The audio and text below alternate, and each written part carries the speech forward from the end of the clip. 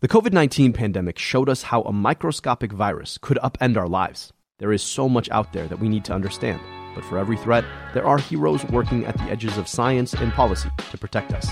I'm Dr. Abdul El-Sayed, former Detroit health director and host of Crooked Media's America Dissected. Every episode, I talk to the doctors, scientists, culture makers, and policy leaders who are working out new ways to protect us against our biggest threats. New episodes of America Dissected every Tuesday. Listen on Odyssey, Apple Podcasts, or wherever you get your podcasts. Doctors are calling the new class of obesity drugs unprecedented and revolutionary. For good reason.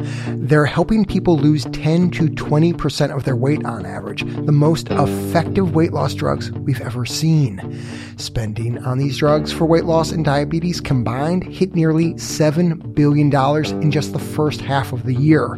The bulk of that cost, though, is falling on companies and employers as half of Americans get their health insurance through work. Today, how employers improve worker health without busting their budgets. From the studio at the Leonard Davis Institute at the University of Pennsylvania, I'm Dan Gorenstein. This is Trade-Offs.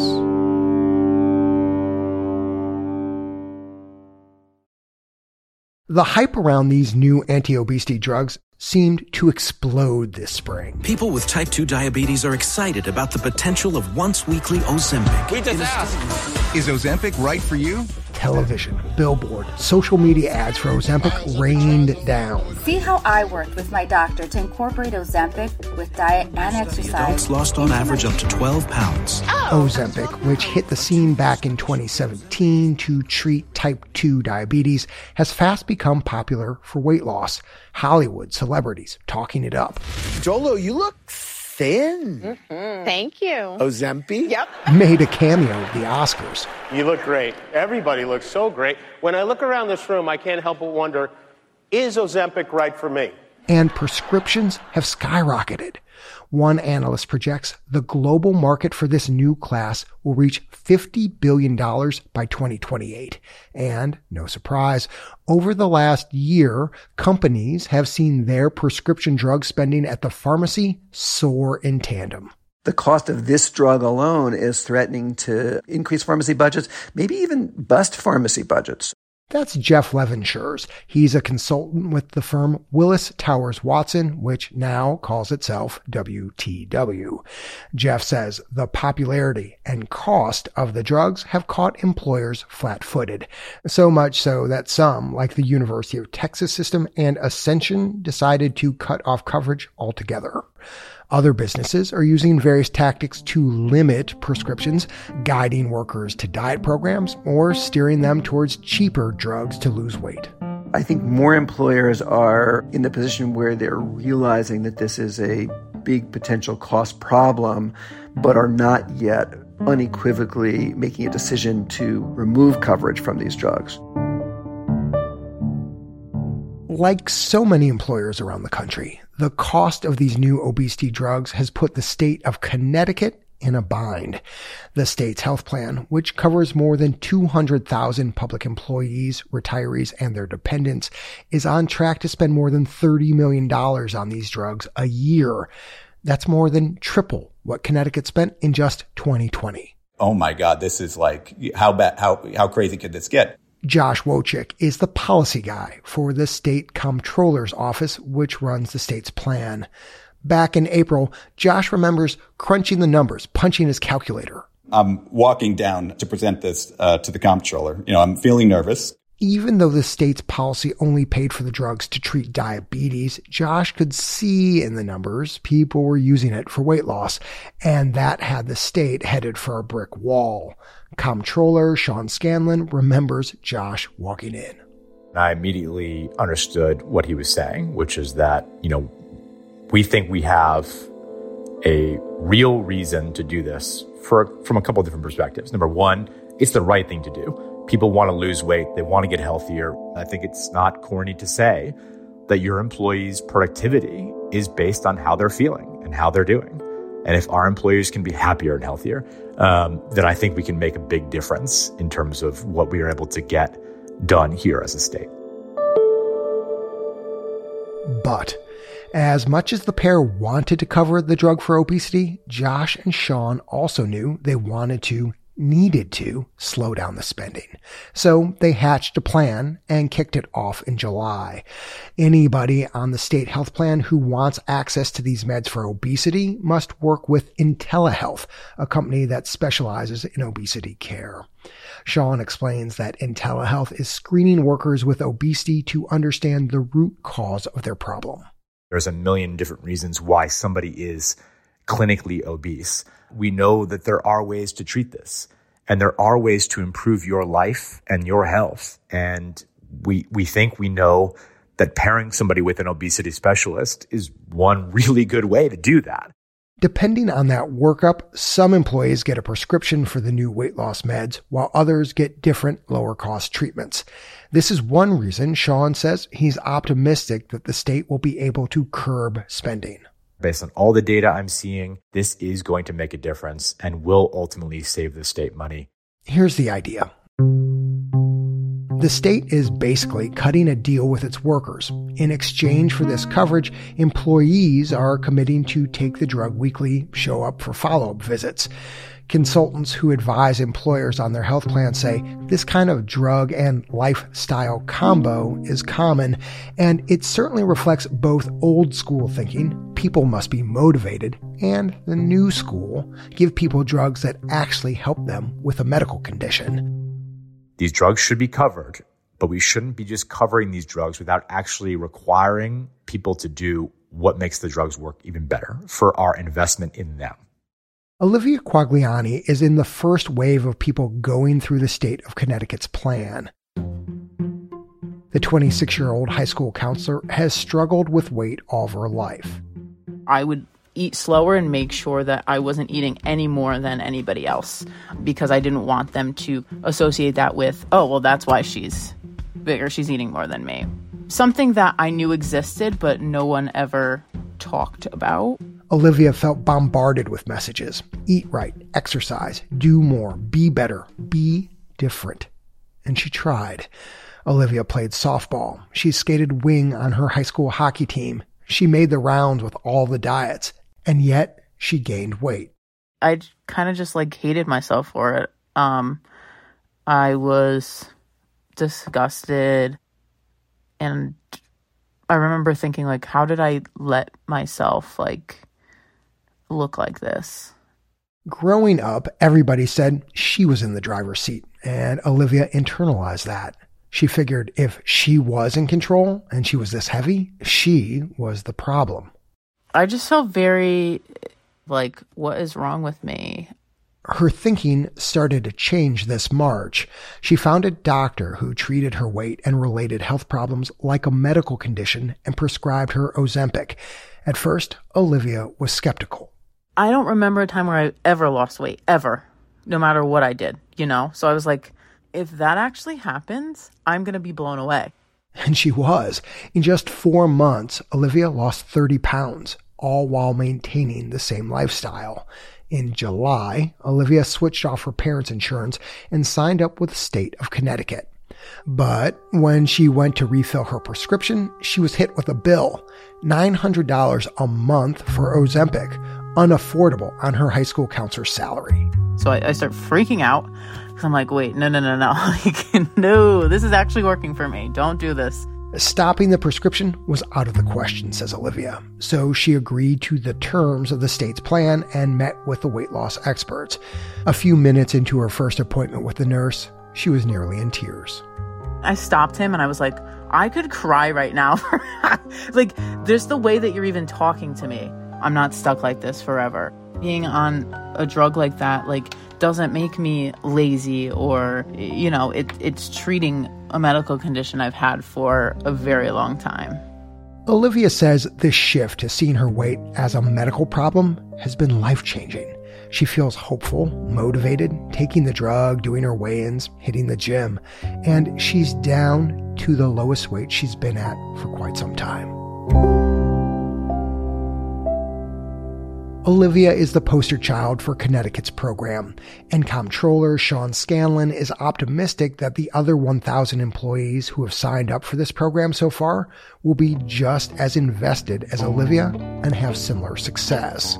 I'm using my Bully Pulpit right now to start a conversation here in Connecticut and frankly across the country.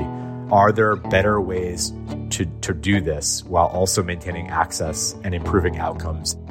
After the break, employers weigh the pros and cons of covering these weight loss drugs and why the promise that they'll pay for themselves will almost certainly fall short.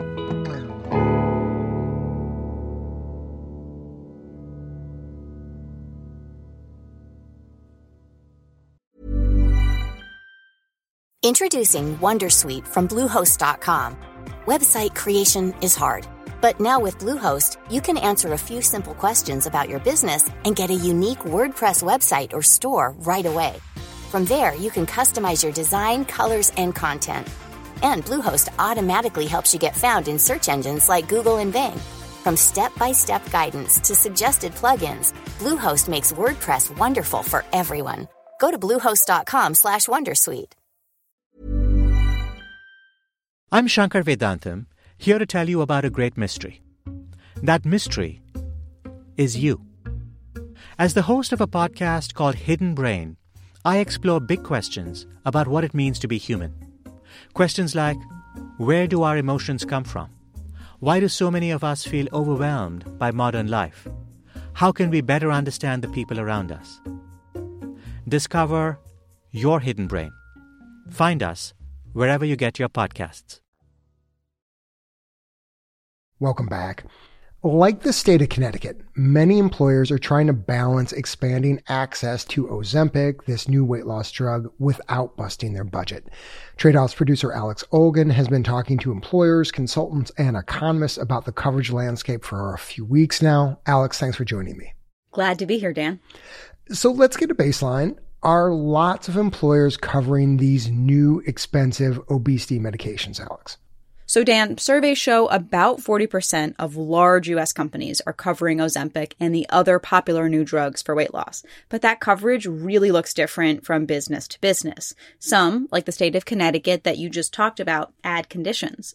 And others make employees try cheaper drugs first, like Contrave or Qsymia. And yet another subset just offer it to the sickest people. Okay, a lot of variation there. And based on your interviews, do you have a sense of why we're seeing so much of that? Well, just like we heard with Olivia's story, the country's in the middle of this shift. It's now about a decade old, from thinking about obesity as a lack of willpower and a lifestyle choice to understanding it really as more of a disease. Historically, many companies encouraged workers to lose weight through their wellness programs. Let's do a step challenge. Let's improve the food in our cafeteria or in our vending machines. That's Jeff Levenshires. Oh, yeah, Jeff. Yeah, we heard from him at the top. He's a business consultant from WTW. Right. So Jeff has spent the last several years advising the country's largest employers on their health benefits. In 2013, Dan, the American Medical Association officially recognized obesity as a chronic disease. And he says that's when attitudes started to go from obesity as a lifestyle problem to obesity as a medical problem. Got it. Okay. And look, we've seen this before. When bariatric surgery first hit the scene, that's the procedure where doctors essentially make your stomach smaller, employers were skittish. But today, Dan, about half of them cover it. Fair enough. So, Alex, I'm guessing another reason employers are taking such different routes here that you've laid out, being so cautious, really, is because these medications are just so expensive. Oh, absolutely. And as these drugs get more and more popular, employers are spending a ton of money. The state of North Carolina, which covers almost 750,000 state employees, spent $120 million in 6 months on them. State officials there told me they're in the middle of reviewing whether they can keep paying for these drugs. And lots of employers are in this same boat. They're watching their spending spike because of this. Mike Thompson is president of the employer group, the National Alliance of Healthcare Purchaser Coalitions. He says lots of businesses are elbow deep into figuring out their next moves. The early adopters are already stepping to the plate, and I think within 2 years, it could be half of employers. It won't take that long to move because everybody's going to be looking at everybody else. Given all this decision-making going on, Dan, I wanted to get a handle on how businesses are staring down their dilemma. They want to offer something, but they're just not sure they can afford it. And when I'm facing a tough choice, I make a pros and cons list. Oh, yes, you do, Alex Hogan. I know you do. And I'm sure it involves big, fat binders. Of course it does. And they're color-coded tabs and everything. Cool. I can only imagine your apartment. So just start with the pros. Okay. So there are 3 big ones. First, the drugs work really well. They've helped people lose between 10 and 20% of their weight, and studies are showing the drugs are also just making people healthier in general. A big 5-year trial by drug maker Novo Nordisk found these drugs can actually lower the risk of heart attacks and strokes in some people. That sounds like a huge pro, Alex. And healthier workers, you think, would miss less work? That seems to be the case. And that actually brings us to our second pro. Research shows that people with obesity miss 3 more days of work a year. That lost productivity adds up to about a few $100s per employee every year. Now, these are not huge numbers, but it's better than the alternative, which is why it's falling on our pro side of the ledger. Yeah, sure. Pro with a lowercase p, perhaps. Okay, Alex, so that's 2. What is the last one here? So one way that lots of companies attract talent is through the benefits they offer. And Mike Thompson at that Employer Coalition says that some companies are viewing this obesity drug coverage as part of this overall generous health insurance package. I do think that employees do have a higher level of expectations, particularly coming out of the pandemic, about working for an employer that is leaning into their needs and their expectations. And this certainly is a good indicator that you're doing so when you are being progressive in an area like this. Great. That's the upside for companies, Alex. The drugs, let me review. The drugs help people be healthier. It may improve productivity, and it can help employers attract workers. So let's crack open that second binder of yours, buddy. What scares employers about offering this coverage? And obviously, money is at the top of the list. Obviously. These drugs range between $9,000 and $15,000 per employee every single year. And remember, people will be on these for the rest of their lives. To illustrate just how expensive this is, I want to do some back-of-the-envelope math here, Dan. In a company of 100 employees, let's say 40 would be obese, since 40% of Americans are, assuming all 40 of those employees took this drug at $10,000 a pop, you're looking at $400,000 each year just on this one medication. And part of what I think you're saying here, Alex, is that these are new healthcare costs. Employers have to get that $400,000 from somewhere, namely their profits. Yes, exactly. But it's likely the company will only chip in some of those extra dollars. Everyone else in the office, not just the people taking the drugs, will likely have to chip in with higher monthly premiums. Our friend Jeff Levin-Schurz from WTW says a lot of companies are walking this tightrope. Employers are in this terrible situation because they want to offer this medication, but on the other hand, they also want to be sure that their health insurance isn't so expensive that a lot of employees drop out of it. Both WTW and Mercer are expecting healthcare costs to jump more than 6% next year, with employers expected to eat a large chunk of that. And Dan, they literally both say that that increase is in part due to these drugs. Okay, so that's the first con, and it's huge. This is a super expensive drug, and employers and employees will all be on the hook to cover it. Alex, what about whether these weight loss drugs will save money? Because, I mean, it's like easy to think, right? If people who are obese, they get healthier, they're going to have fewer healthcare needs, and that's going to end up actually saving the company money. Yeah, but that's actually my second con, and it's kind of sneaky because you're right, there is a lot of talk in business HR circles that these drugs could lower health spending. And there's something to that. Some people would likely have fewer health problems, which could mean fewer visits to the hospital or emergency room. But benefits health experts like Jeff say there's only a tiny sliver of cases where companies may actually see these lower medical costs. There might be an individual person who won't have a heart attack and a $100,000 hospitalization next month, but that's going to be very few people, and you'll have to treat a lot of people to get that. Not only are there just a few people who fall into that category, but in many instances, Jeff says the heart disease or diabetes that could be avoided would happen years down the road. And by then, there's a good chance those workers will have moved on or maybe even be retired. So the reason this is a con is because while there could be savings, it's really more of an illusion than a reality. Got it. Okay. And being able to approximate the savings, if any, seems to be super important for employers wrestling with this decision. Well, this is also part of the transition from lifestyle to disease that I talked about earlier. I mean, employers aren't hoping that coverage for cancer treatments or broken bones will save money. The people that I talked to for the story, Dan, they kept telling me that companies rarely get savings when they pay for healthcare or a prescription drug.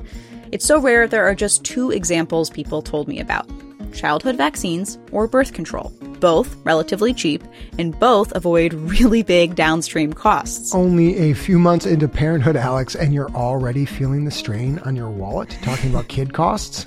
Oh yes, I am. Kids are cute, but I gotta tell you, they are so expensive. Indeed. Okay, let's get back to the story, Alex Olgin, please. Okay, back to obesity coverage. I have one final con for you. There are lots of people who are clinically obese. Like I said a couple minutes ago, 40% of U.S. adults. And these drugs were approved for everyone, from people carrying an extra 20, 30 pounds to people who are severely obese with lots of serious medical problems. And if employers want to offer this and do so without breaking the bank, one of the toughest decisions that they're trying to figure out is where to draw this line on who's eligible. Right. They don't really want to pick winners and losers here. That's right, Dan. And one final thing before I put these heavy binders away. There are new and arguably better obesity drugs in the pipeline. And that increased competition could drive down prices. I'm sensing a but. Right. But we could see the opposite, which happened with multiple sclerosis drugs. Manufacturers raised prices on old drugs when new, more expensive ones came out. You really get a sense of why lots of employers are feeling stuck on this right now. Yeah, it's a really difficult decision. They're going back and forth about what to do. That makes me think about Connecticut, Alex. Like, they've actually made a decision. State Comptroller Sean Scanlon knows how expensive this drug is, and he knows that the drugs actually do help people. And at least as far as Sean is concerned, he told me he feels like a moral imperative to offer a really good treatment if it exists. I'm not afraid to be wrong. I'm not afraid to try something that doesn't work, and I'm not afraid to own it. And that's how I approach public policy. You know, Sean thinks about people like Olivia Quagliani who are meeting with obesity experts regularly and taking this new drug. Yeah. And based on my interviews, Dan, that's what employers all around the country are considering a marker of success, at least for now. Right. And that's what it looks like in this moment as we transition from seeing obesity as a willpower or lifestyle problem to really a disease. Right. Alex Olgin, thank you so much for your great reporting on this. You're welcome, Dan. I'm Dan Gorenstein. This is Trade-Offs.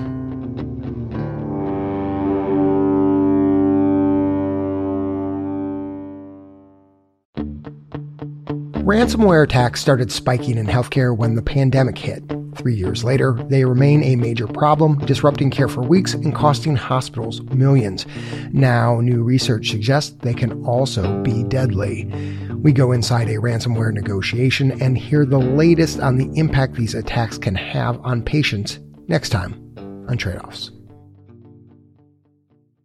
Thanks for listening to Trade-Offs. If you've just discovered us, remember to subscribe to the feed so you never miss an episode. Subscribing is free and easy on whichever podcasting app you use, NPR One, Spotify, YouTube, anywhere you listen to podcasts.